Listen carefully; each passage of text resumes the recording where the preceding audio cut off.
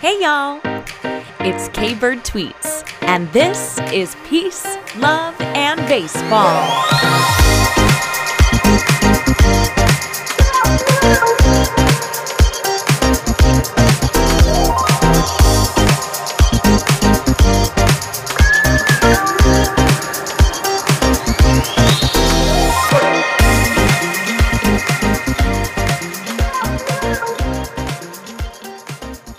Welcome back to Peace, Love, and Baseball, friends and fans. I'm your host, K-Bird Tweets. And hey, the World Series is well underway.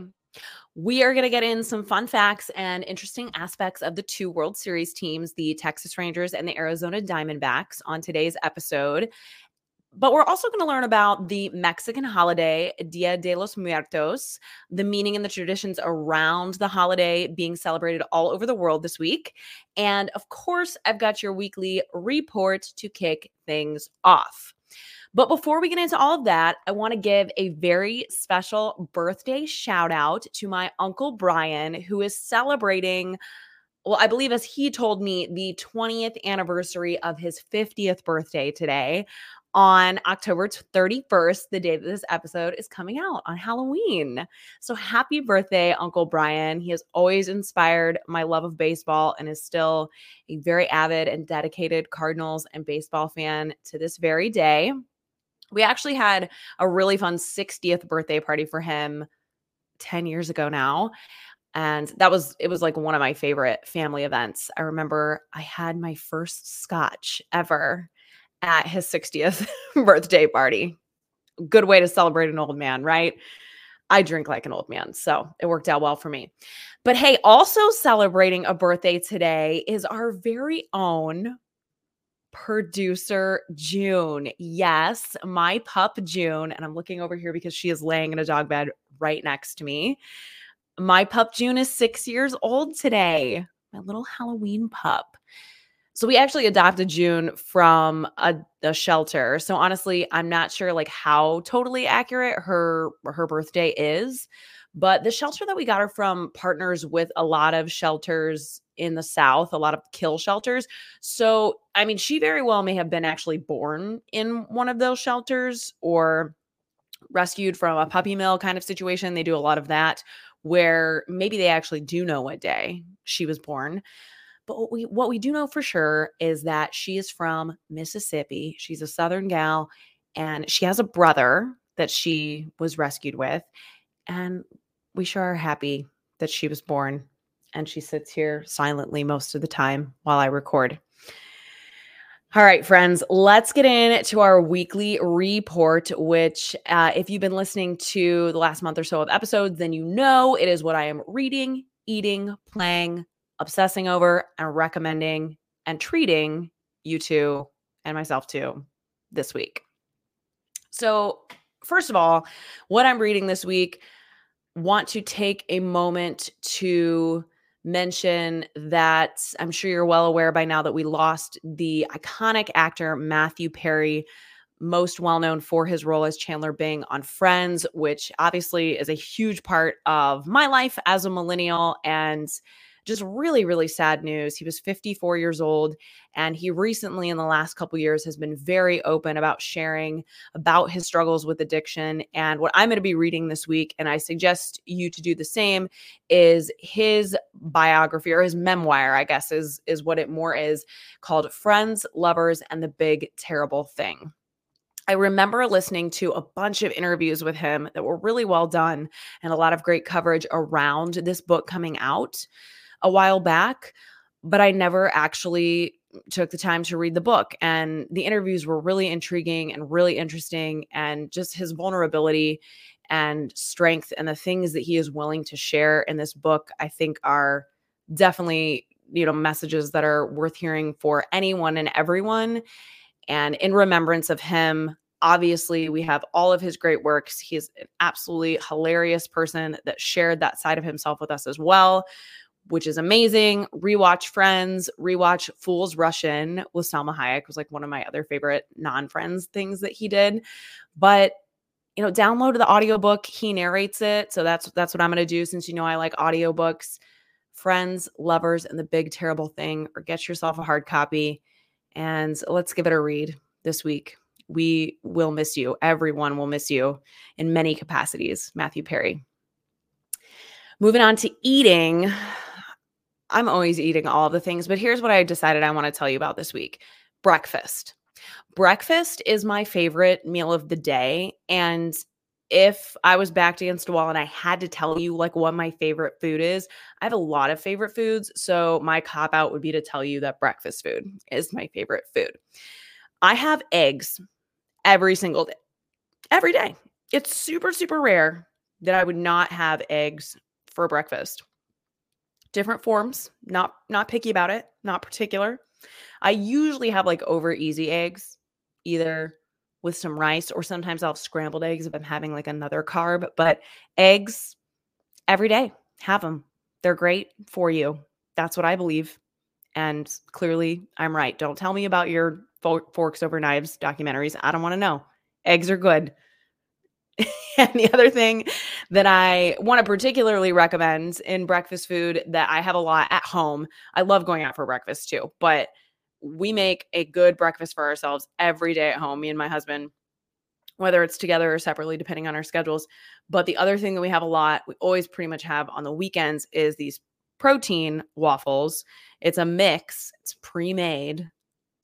It's called Kodiak cakes. And they have them in some different flavors. They have like chocolate chip ones and buttermilk and whatever. And we make them in our waffle maker. But obviously, you can make them as pancakes or whatever you want to do with the mix. But I've also made like my own mix of waffle batter. And it's actually pretty easy to do. So maybe I'll talk more about that sometime. But yeah, it's basically just like flour and you can put some Vital Proteins powder in it and stuff like that. But the Kodiak cakes is super user friendly. Can't screw it up. I actually add some applesauce and like some cinnamon in there, which is not on the box. Just makes it a little more flavorful, and then you don't feel like you have to use as much syrup. So yeah, that's what I'm eating this week, every week, and give it a shot. But more than anything, like I don't care what you have for breakfast, just eat breakfast. There's so many people who don't eat breakfast. And it upsets me because it's really important. And I really think it like regulates your brain and your body for the day. And it might take your body a little bit to get used to it if you're so used to not eating anything. But trust me, it will be for the better. All right, I'm getting off my breakfast soapbox now. Let's talk about what's playing in these ears this week. This is another thing that like you can take control of a lot of things in your environment, right? And that's what I found that I like talking about these things on the weekly report is there's a lot of things that we're not in control of, but we can kind of change our mood, change the vibe, change the way that our brain is reacting to things by controlling some things in the environment around us. And what I'm going to recommend to you for what we're playing this week is a soundtrack that I love to listen to in the mornings, or, if I'm driving and it's like, I live in the Chicago area. So pretty much anytime I have to go anywhere, it's like not enjoyable. And I have to drive in traffic and it takes me a half hour to go 3 miles. It's terrible. So I put on the soundtrack and the vibes are great. It just gets me in a different place than I would be otherwise. It is the soundtrack for the movie The Holiday. If you haven't seen the movie, you should play that as well. But it's the movie with Kate Winslet and Cameron Diaz and Jude Law and Jack Black. It's probably like 10 years old at this point or whatever. It's technically a Christmas movie. So great time to break it out because, after today, like tomorrow's the start of the Christmas season. I'm sure we'll talk more about that debate on future episodes. But the holiday soundtrack, the music from The Holiday, impeccable, amazing. You could just press play on that first soundtrack. It's one you can just let it play all the way through. It's got a lot of instrumental music that's really beautiful. And again, just is like gonna make you feel like you're living in the kind of movie that you want to live in, regardless of what you're doing. You can be doing something totally simple, like driving in Chicago traffic. Or it also has some like fun kind of throwback songs from amazing artists, that songs you've definitely heard before, but maybe you totally forgot about. So I'm going to link it in the show notes and we're going to play that holiday soundtrack this week. Check it. All right, my obsession is what I'm wearing, and that is this Snakes Alive. I'm fully on the Snakes Alive train for the World Series. My shirt is brought to you by John Boy Media. John Boy, thank you for giving the people what they want. I'm making this my obsession for the week because not only am I obsessed with the whole Snakes Alive movement, brilliant. I'm going to link the story that The Athletic did about the birth of the Snakes Alive movement and who we have to thank for that, because it's just a great, really fun story. But I'm also obsessed with all of John Boy's postseason merch. It's really cute. It's really unique. It's totally different. And I feel like it's maybe, if you're an older baseball fan, do not take this the wrong way. But particularly for like the millennial and even Gen Z, is that what's below me? I don't even know. But the younger baseball fans, this might really be your vibe. And it's just really cool and colorful. And I'm not gonna lie to you. Like, I hope we can all be good enough baseball fans that you won't be mad that I'm sitting here with all my Cardinal stuff and I'm wearing my Diamondbacks Snakes Alive shirt. Like, it's the 2023 postseason movement around the world. So get on board. But I also ordered like some other team merch. I got some other team merch too. So I'll share with you eventually. But like, I'm just a baseball fan. You guys, I can't help it. And obviously, if anyone's playing the Cardinals, I'm rooting for the Cardinals. But they have some really great stuff. Check it out. A lot of fun stuff there. And it's very well priced too, which I think is cool. Like, sometimes when you're on MLB.com, you're like, I want this, but it's so expensive. I could like do a lot of other things with this amount of money. And anyway, I feel like it's like good quality stuff there that is unique and different, and it's not going to break the bank. So there's my obsession this week. Hook yourself up. They got some good sweatshirts and stuff too, so you can wear it all off season long. All right, we are moving right along, right down this report here to what I'm recommending. Oh, I always get to this part and I'm like, I'm recommending all of these things technically, but I don't know. It's Halloween. So I feel like I got to recommend some Halloween costumes. And okay, I actually wasn't necessarily planning on this, but I'm going to share with you my favorite Halloween costume. It can't really be recommended because, well, it was very timely. And I suppose my recommendations for you today are going to be very timely too.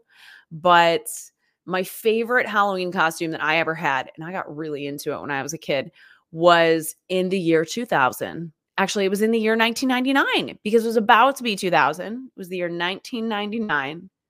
I think I was in 4th grade in 1999. I think 3rd or 4th grade. And I was the Y2K bug. So my dad helped me make this costume, and I had like painted my face like a weird color, like a bug. I had little antennas like a bug. And then my dad helped me make a computer screen out of a box. And in the front of the screen just had like a big question mark. And on the back, it said, "You should have bought a Mac." And my dad just thought that was like the funniest, most clever thing ever, which it was. But he was always like a hardcore Mac user. Still am to this day. I can't use a PC to save my life, even though I do for work. But that was one of my favorite costumes. I felt like it was super original. I felt like it was easy enough that people got it. Like, I didn't have to explain it to people. And I don't know, as a 9-year-old or 10-year-old around that time period, I was really fascinated by all the conversation around the Y2K and the possibility of all this craziness happening. And yeah, it was just like a way to kind of have fun with it and stop stressing over all of the crazy things that were out there in the media during that time. But that was probably my favorite costume. My other favorite one would be the year that, okay, I've always lived in places where it's cold this time of year. I've lived in either Central Illinois, in New York City, or in Chicago. So as a child, I was living in Central Illinois. middle of the state, middle of the country. And much like it is today, this year on Halloween, it was like 40 degrees, cold, rainy. And it was raining particularly a lot on this Halloween night. I can't remember exactly what year this was, but me and my brother and sister were all definitely still of trick-or-treating age, like where it was the most exciting, and we all really, really wanted to do it. And we were so sad that we couldn't go out because it was raining so hard. And my dad put black garbage bags over all of us and called us the California Raisins. And we went out and went trick-or-treating as the California Raisins because my mom was like not going to let us go outside otherwise. And yeah, we made it work. So that's one of my fondest Halloween memories. And it's the little things like that that stick with kids. So that's kind of why I bring it up too. But okay, what I'm recommending, if you need a last minute Halloween costume, I hope you have seen the Randy Johnson and the bird costume that's out there. I'm sure you have. It's like all over the internet. If you're a baseball fan, you've probably seen it by now. Quick backstory, Randy Johnson hit a bird when he was throwing a pitch one time. Like, how insane that would happen. And obviously this was a long time ago, but he hit this white bird. It like burst into feathers. Really sad. I've never actually watched the video. You can't make me watch it because I hate birds and I hate bad things happening to animals even more. But this girl is dressed as like in like a white leotard with the feather boa and like some blood spots on her as like the dead bird. And then the guy with her is dressed in a Diamondbacks uniform as Randy Johnson. It's amazing. Brilliant. So if you don't have time to put that together, or you don't have, a bird for your Randy Johnson costume or a Randy Johnson for your bird costume, here are some ideas that I have for you. Pretty last minute. You'll only need, a few things for each of these. Gabe Kapler would be a great costume. All you really need is a perfectly shaped and lightly peppered beard, the black rim glasses, A-Rod's makeup. I don't know if you know this, but Alex Rodriguez has a men's makeup line. You do you. I mean, it really works for him, obviously, on Fox or whatever channel he's on. And I am convinced that Gabe Kapler wears it because his skin is so perfect. It's wrong. And then also to top off your Gabe Kapler costume, you're going to need the Help Wanted ads, right? Because as we talked about recently, he was fired from the Giants. So that's how everybody will know that you are Gabe Kapler. You could also go as Max Scherzer. Now, depending on the color of your eyes, you're going to have to get either a blue colored contact or a brown colored contact. And if you have green eyes, I don't know what to tell you. You have to get 2 colored contacts. But for me, I would need 1 brown colored contact. So hook that up. And then you need a reversible Mets and Rangers hat, to be representative of the whole season. And then you also need a self-talk script, because I think the other thing that really identifies Max Scherzer is when he's talking to himself, right? Like that's really just going to put the finishing touch on the costume and everybody's going to know who you are. A few honorable mentions here, just people who I think have really iconic looks in Major League Baseball right now that you could clearly dress up as and like everyone would know who you were. Brendan Marsh, obviously of the Phillies. Andrew Chafin, no longer with the Diamondbacks, but he has been around. Marcus Stroman with, okay, I was looking up because Marcus Stroman has like a ton of really amazing tattoos. And there's this article that was done years and years ago on him that actually tells you what every single one of his tattoos means. But it was before he got his neck tattoos, which I think are like the most, it's because of where they're at, right? You can see them when he's wearing his full uniform, but they're so intricate. And one of them is like very specifically of someone's face. And so I really wanted to know who it was. I don't know. If you can find out, let me know. I didn't dig too deep, but yeah, he's got a look. You wear your Cubs uniform, your neck tattoos, be Marcus Stroman. Lourdes Gurriel Jr. I'm obsessed with his purple hair. I actually just saw a post right before I started recording from the Diamondbacks that Geraldo Perdomo is dressed up like Lourdes Gurriel Jr. and has the purple fluff on his head, looking so fly. So There's a good one. And then this one is kind of like a dual costume, but I think you could dress up like Noah Syndergaard. But if you're going to dress up like Noah Syndergaard, you should dress up like Noah Syndergaard as Thor. So maybe like as Thor with like an Angels jersey on or whatever that's the last team he played for, right? I don't even know. Okay, those are my recommendations. Take them or leave them. Last minute costumes. What can I say? We're going to wrap up this report with the treat. And since it is the day we trick or treat, I'm just going to say the treat this week is my favorite Halloween candy. And I don't consume a lot of candy anymore. Like, I just really have to be in the mood for it. I'm way more of a salty than like sugar kind of person. So like I could eat chips and salsa until I feel sick. Like that's my ultimate treat. But if I was like gonna go ham on some Halloween candy, the thing that I would really want is those Reese's pumpkins. And it's specific to the pumpkins because I really believe that whether it's Reese's eggs, Reese's pumpkins, Reese's trees, whatever other holiday Reese's they make, those are the ones that you got to get. Those are the best because they're the freshest. They have a different flavor to them. I swear to you, I am convinced. Maybe it's just a mental thing, but Reese's pumpkins, superior. What's your favorite Halloween candy? Do you have one that as a kid you were always like, that's the one I want? I guess I really liked Nerds as a kid too. That was probably the like not chocolate candy that I would have wanted.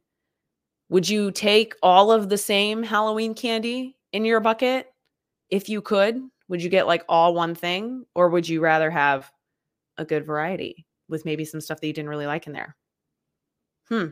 That's the question of the day. Trick or treat. Well, this week is also a big holiday around the world known as Dia de los Muertos. And I think this holiday has like come to be a little bit more well-known, but it is still mistaken for other things. And I think there's a lot of things that maybe aren't that well known about it. So let's talk about Dia de los Muertos, or the Day of the Dead. Here's what it's not. It is not the Mexican Halloween, like it is sometimes mistaken to be, because of the time of the year. So the two holidays originated with similar afterlife beliefs, but are very different in how they're celebrated and the meaning behind them in modern day. Halloween actually began as a Celtic festival where people would light bonfires and wear costumes to ward off ghosts. But obviously now it's more in the tradition of costume wearing, trick-or-treating, all that fun stuff, and decorating your house with, spiders and bats. By the way, I don't think anyone decorated for Halloween the way that they do now. Like my neighborhood, it is creepy, scary. If I had children and I was walking with them, I would absolutely be avoiding a number of streets in my neighborhood this time of year. Do people decorate for Halloween where you are? Because I don't remember that growing up, like at least not as hardcore. There are some like $1,000 displays in my neighborhood, I'm telling you. So anyway, that's a Halloween thing. That is not a Day of the Dead thing. So doing all the scary costumes and decorating and stuff like that is not done actually at all in most parts of Mexico, which is where the Day of the Dead originated. So Day of the Dead, or Dia de los Muertos, is actually a 2-day holiday, which I definitely did not know. It's a 2-day holiday that reunites the living and the dead. Families create ofrendas, or offerings, to honor their departed family members that have passed. These are altars that are decorated with bright yellow marigold flowers, photos of the departed, and their favorite foods and drinks of the ones that are being honored. The offerings are believed to encourage visits from the land of the dead as the departed souls hear their prayers, smell their foods, and join in on the celebrations. One of the biggest differences of the Day of the Dead from anything else remotely like it is that it is celebrating death and life. It is unlike any other holiday where mourning is, in this instance, is exchanged for celebration.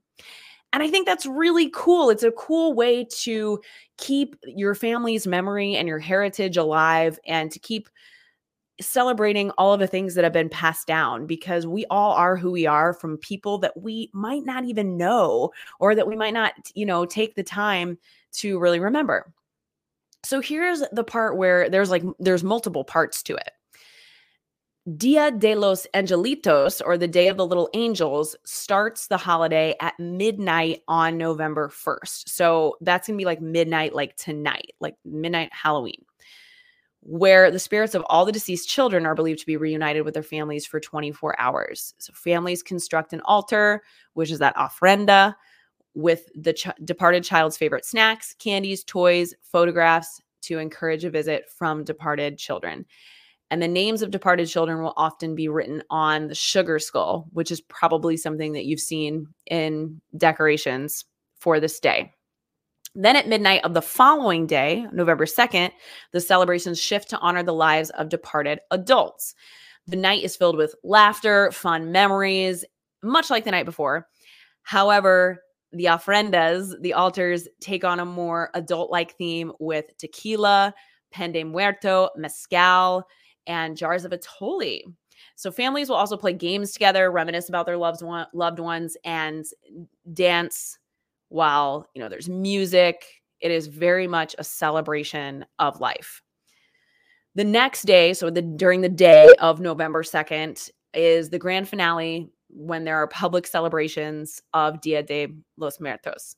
In more recent times, people actually come together in their cities, dressed up with the calavera painted faces, which is like the skeleton painted faces that you may have seen, and they have parades in the streets.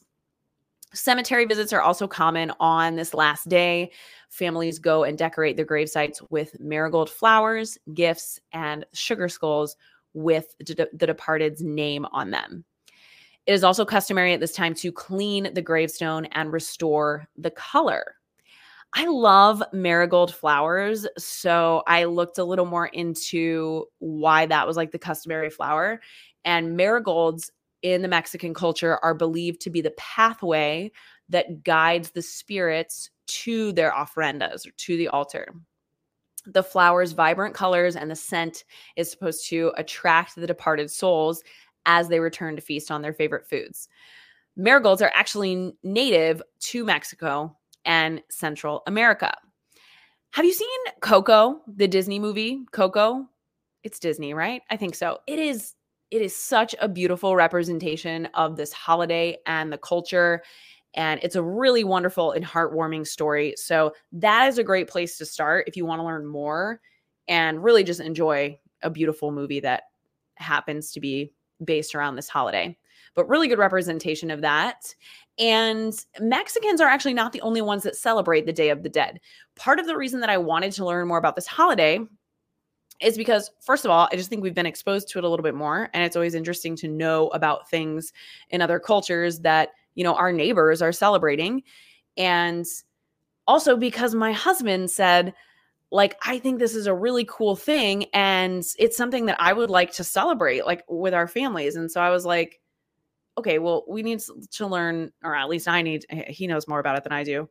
And I need to learn more about it and look into this, because obviously you want to hold true to the meaning, and we'll talk a little bit more about that here. But yeah, it is actually a widely celebrated holiday all over the world. Many religious communities celebrate All Souls Day, which is also known as All Saints Day. And being raised Catholic, as well as my husband, that is the holiday that we are familiar with. And that is celebrated during the same time as the Day of the Dead. It has that same meaning of the act of honoring the dead being widely celebrated, but Day of the Dead in the Mexican culture is unique in its traditions. So the ofrenda, or the altar, the meaning of life and death, the use of calaveras, the style influenced by the Mexican culture, and more recently, the festivals in the streets. So like the marigolds, obviously the tequila, the mezcal, all of the Mexican culture things are very specific to that culture. So here's where I want to talk about, can I celebrate Dia de los Muertos? I'm not Mexican. I don't have any Mexican people in my family. And this is a good opportunity, I guess, to take a little time to talk about cultural appropriation, which I think is a term that we might hear a lot, or maybe we don't even hear it. Here's the thing. I feel like I don't hear it. We just like, it's just like talked about as like this judgy thing, but we're not actually even using the term of what it is. So the term cultural appropriation is the unacknowledged or inappropriate adoption of customs, practices, ideas, etc. of one people or a society by members of another, and typically more dominant people or society. I'm going to give some examples of this because I think for all of us, there are times where we don't realize, I think it is very rare that anyone is like trying to be offensive or disrespectful. But if we don't know, we don't know. And that's why we need to talk about it. And I think there's all these like criticisms that can be out there, but not necessarily enough discussion about why we're criticizing it and how we can learn from it. So here are some like very general examples of cultural appropriation, which is like maybe not so great. An example of this would be a white chef opening up a Mexican restaurant and profiting off of traditional Mexican recipes. Or a fashion designer who uses African prints in their designs, who is not from that background, but doesn't share, any of the profits with the tribes where those prints originated from. So you're using something that is very, culturally meaningful to someone else and, only exists because of them, that you have no direct tie to, and that you're not intending to share any form of, especially if you're profiting off of it, right? Like it's just not a good look. It's not great. Here are some pop culture examples, because there are examples that have happened like recently that might help you understand this concept a little bit more. It certainly helps me to wrap my head around it, to look at it this way. So Kendall Jenner, you may have heard of her. One of Kris Jenner, she's one of the Kardashians, right? She's one of the younger Kardashians. She has a tequila brand. It's called 818 Tequila. It's actually pretty good. I've tried it. But it has been critiqued and accused of having a lack of recognition of the Mexican workers who produce the alcohol. Also, the label reads Blanco Tequila, which is actually a grammatical error in Spanish. It should read Tequila Blanco. So I think that's a really good example of like, that one was kind of hard for me to believe. Like, I would assume that she has a lot of really smart people working around her who would have recognized that. And so it's just like a bummer that we're overlooking things like that still, right? Because it seems like something small, but it's really not. And it makes a really big difference in the meaning behind something and the way that you're acknowledging it and giving credit. This is another example, which I just wanted to share because it's more extreme, and it can show how like sometimes things like this can be really dangerous. This is like physically dangerous, but certainly mentally dangerous could be another angle of it. This self-help guru named James Arthur Ray incorporated a sweat lodge, which was a sacred practice adopted from Native American culture, into his retreats. He did not properly recreate the ritual. He used plastic tarps to cover the lodges, and this ultimately led to the death of 3 people in 2009 in a retreat that he had in Sedona, Arizona. 3 people died following the sauna-like ceremony that was meant to provide spiritual cleansing, and 18 people were hospitalized from it. And then others had to be like given water and, brought back to a healthy place. So yeah, not great. If he had taken some time to understand the meaning behind it and the way that it was used in a more healthy, meaningful way, perhaps that would not have happened. James Arthur Ray was found guilty on 3 counts of negligent homicide. So yeah, can sometimes lead to some pretty bad things and not just, being offensive. Everyday examples, like how are we most vulnerable to cultural appropriation without maybe realizing it? Halloween is a great example. You might be wearing a headdress, kimonos, any clothing that like symbolizes facets of other cultures as a costume is a form of cultural appropriation, because these styles often have a very meaningful significance in other cultures and are worn for specific specific occasions, right? Blackface would be a very obvious, I hope, example of cultural appropriation. So, it is significantly wrong to wear these things that are worn for specific occasions. And then like other cases like blackface are, just plain wrong. Another example that maybe hits a little bit closer to home as a sports fan is sports mascots. So the US has had many sports teams take on names and mascots that are symbols or titles of Native American tribes. And this is something that has very recently come to light. And this is a perfect example of something that I feel like happened, but there wasn't a lot of conversation and education around it. So, for example, the NFL's Washington Commanders were previously known as the Washington Redskins, and the Cleveland Indians are now known as the Cleveland Guardians. I would love for there to be more conversation and more education around why that happened and why it is not the same as, say, like for the Atlanta Braves. There just needs to be more conversation around stuff like that, because I think we all are uncomfortable and can sometimes be critical of things that we don't fully understand. So we got to take the time to understand it. And that's why I just wanted to talk a little bit more about it, because obviously it's cool to learn more about holidays like Dia de los Muertos and to think that it's cool and want to adopt it. And similar to the practice of yoga, that is something that comes from ancient Indian culture and has been around and is really meaningful in a way that many of us are not aware of and, have never taken the time to understand. Does that mean that practicing yoga is always a form of cultural appropriation?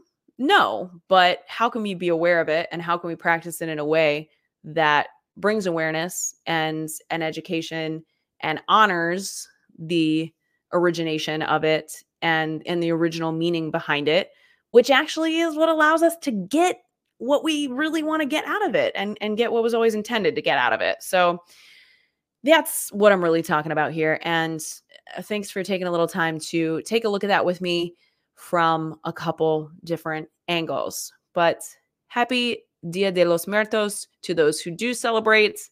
I think it's a really cool way to honor those who have made such a huge impact on our lives and to keep their memory alive.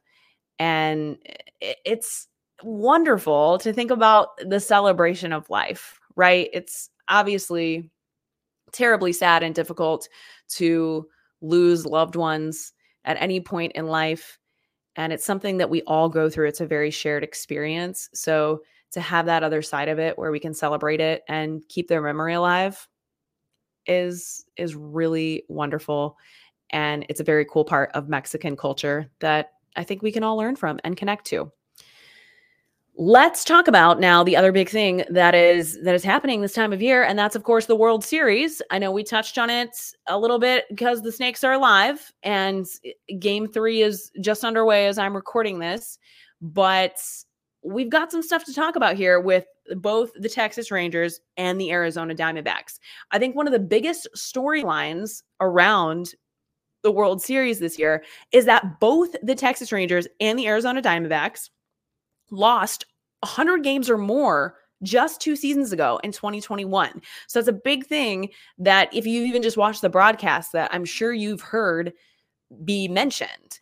So I wanted to take a look at the differences in these two teams and where they're at coming into the series, but really where they were at like 2 years ago and how they've gotten to where they are now, because they have done it very differently. And they are two very different organizations in the way that they run and the way that their teams are built really as well. And it's interesting to see that play out in real time in these games. So the Rangers have been around since 1961, when they were originally the Washington Senators as an expansion team granted to Washington, D.C., and as an organization, whether as the Senators or the Rangers, they have never won a World Series.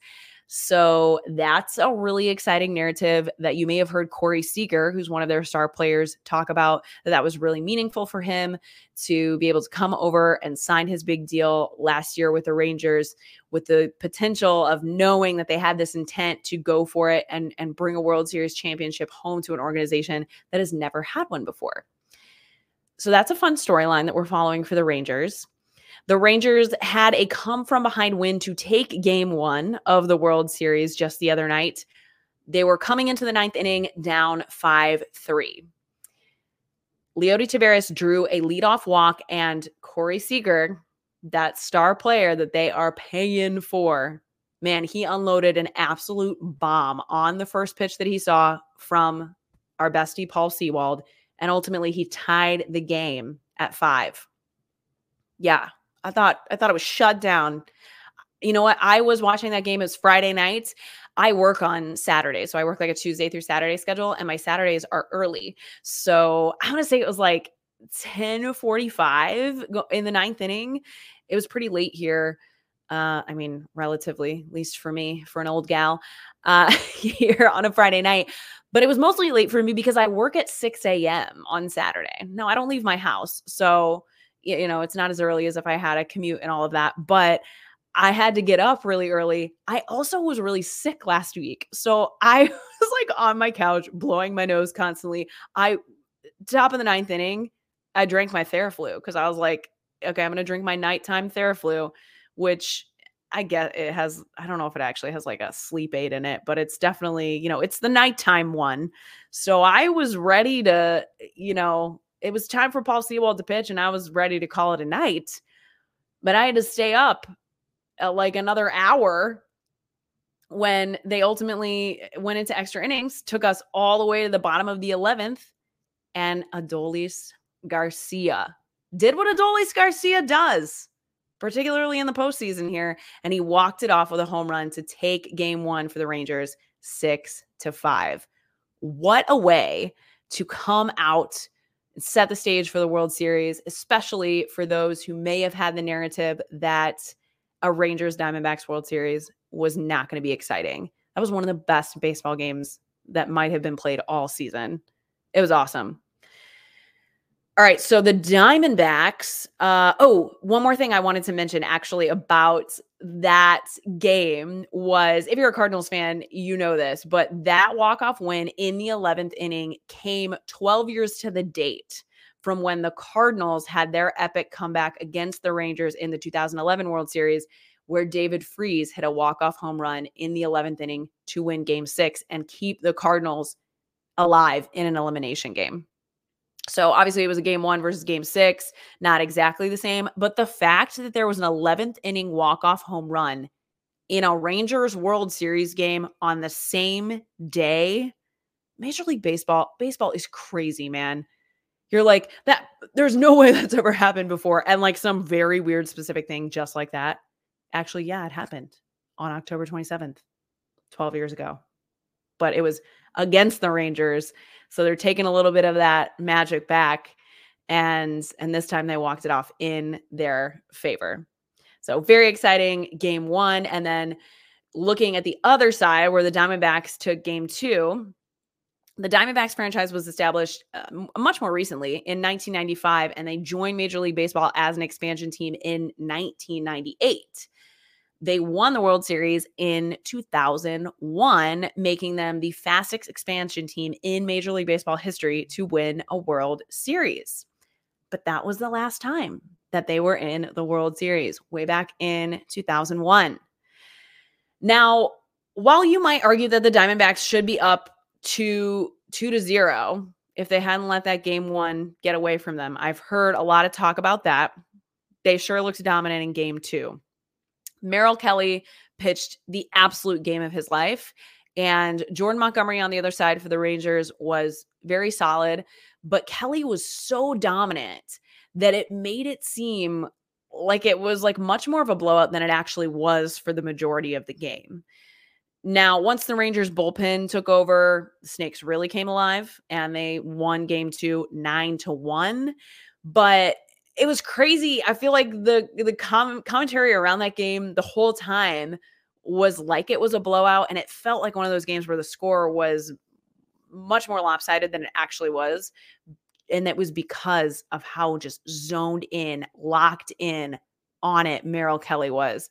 And he has such an amazing story. You may have seen some stuff going around about him, but he actually did not sign a major league contract until he was 30 years old with the Diamondbacks, been with that organization for the last 5 years now, but he spent years in the Korean leagues really figuring things out to get himself noticed and to really establish that trust and worth for himself as a major league player. And yeah, when they said something about him being 35 years old during the broadcast, and I was like, I guess I knew that, but I had totally forgot. And it's just amazing to see him at the top of his game, at the top of his career, after all that he has been through. And the interviews that he's done have been really great. So catch up on some of that if you're looking to dive in deeper to Merrill Kelly and the success that the Diamondbacks are having right now.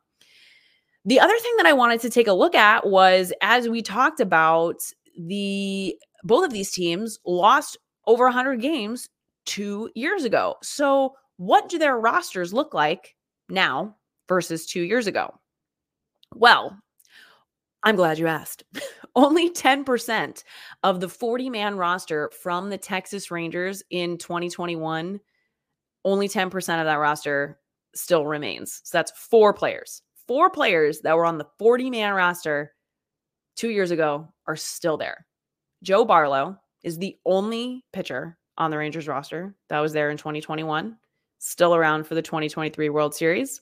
Then you've got Jonah Heim, their catcher, Nathaniel Lowe, who's an infielder, Adolis Garcia, of course, and Leody Taveras. So they are the only ones remaining that were on that roster from that sub 100 loss, or I'm sorry, that over 100 loss team.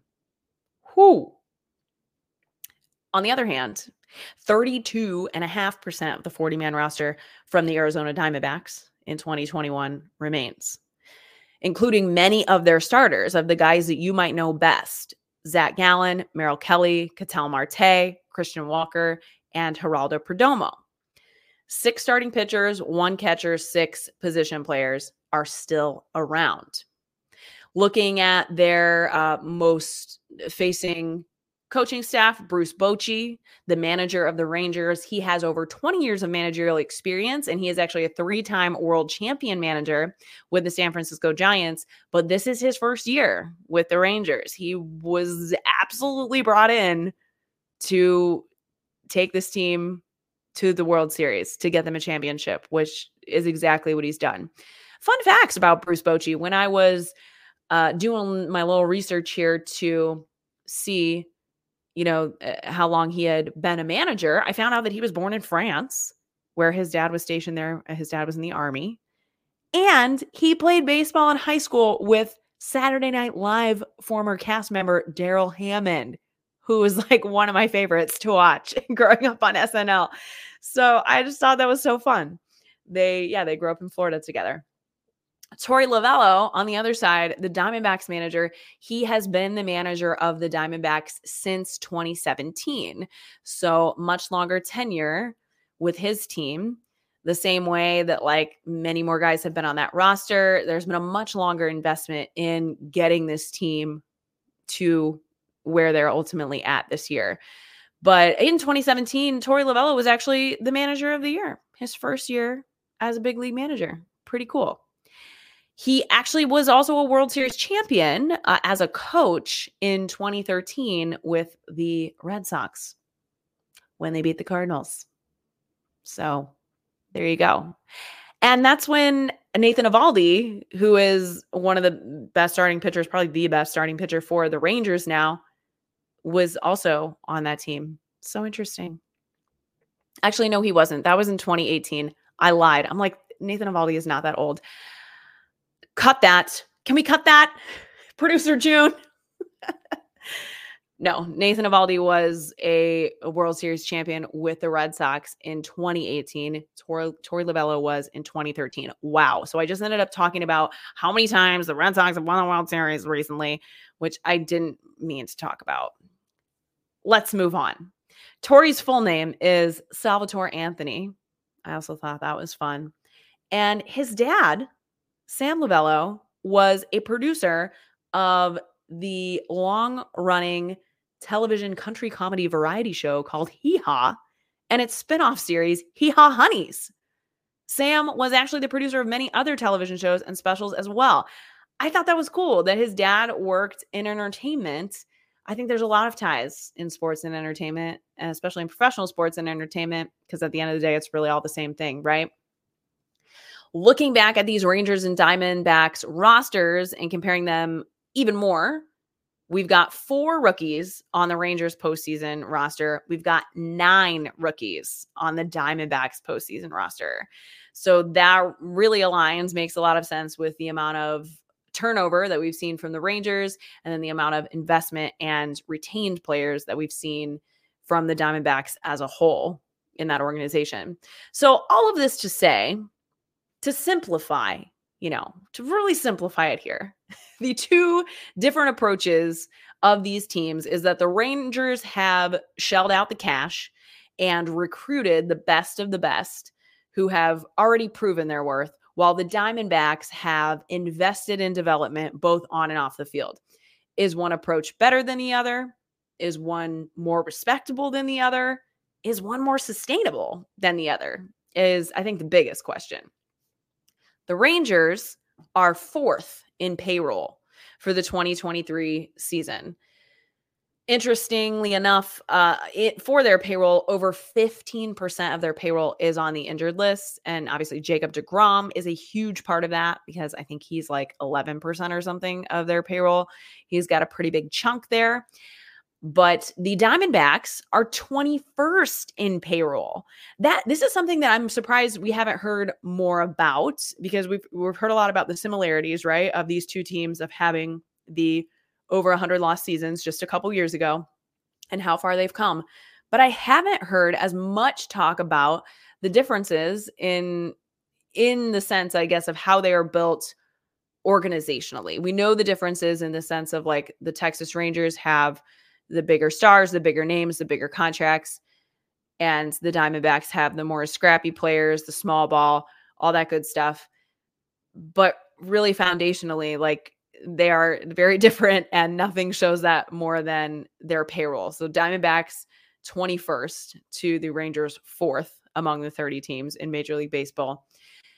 Their payroll, the Diamondbacks, is less than half of the Rangers. It is around $116 million, which makes it $132 million less than the Rangers. That's nuts. Almost 33% of the Diamondbacks payroll is retained salaries, which means leftover salaries from players who have been traded or released or buyouts for declined options.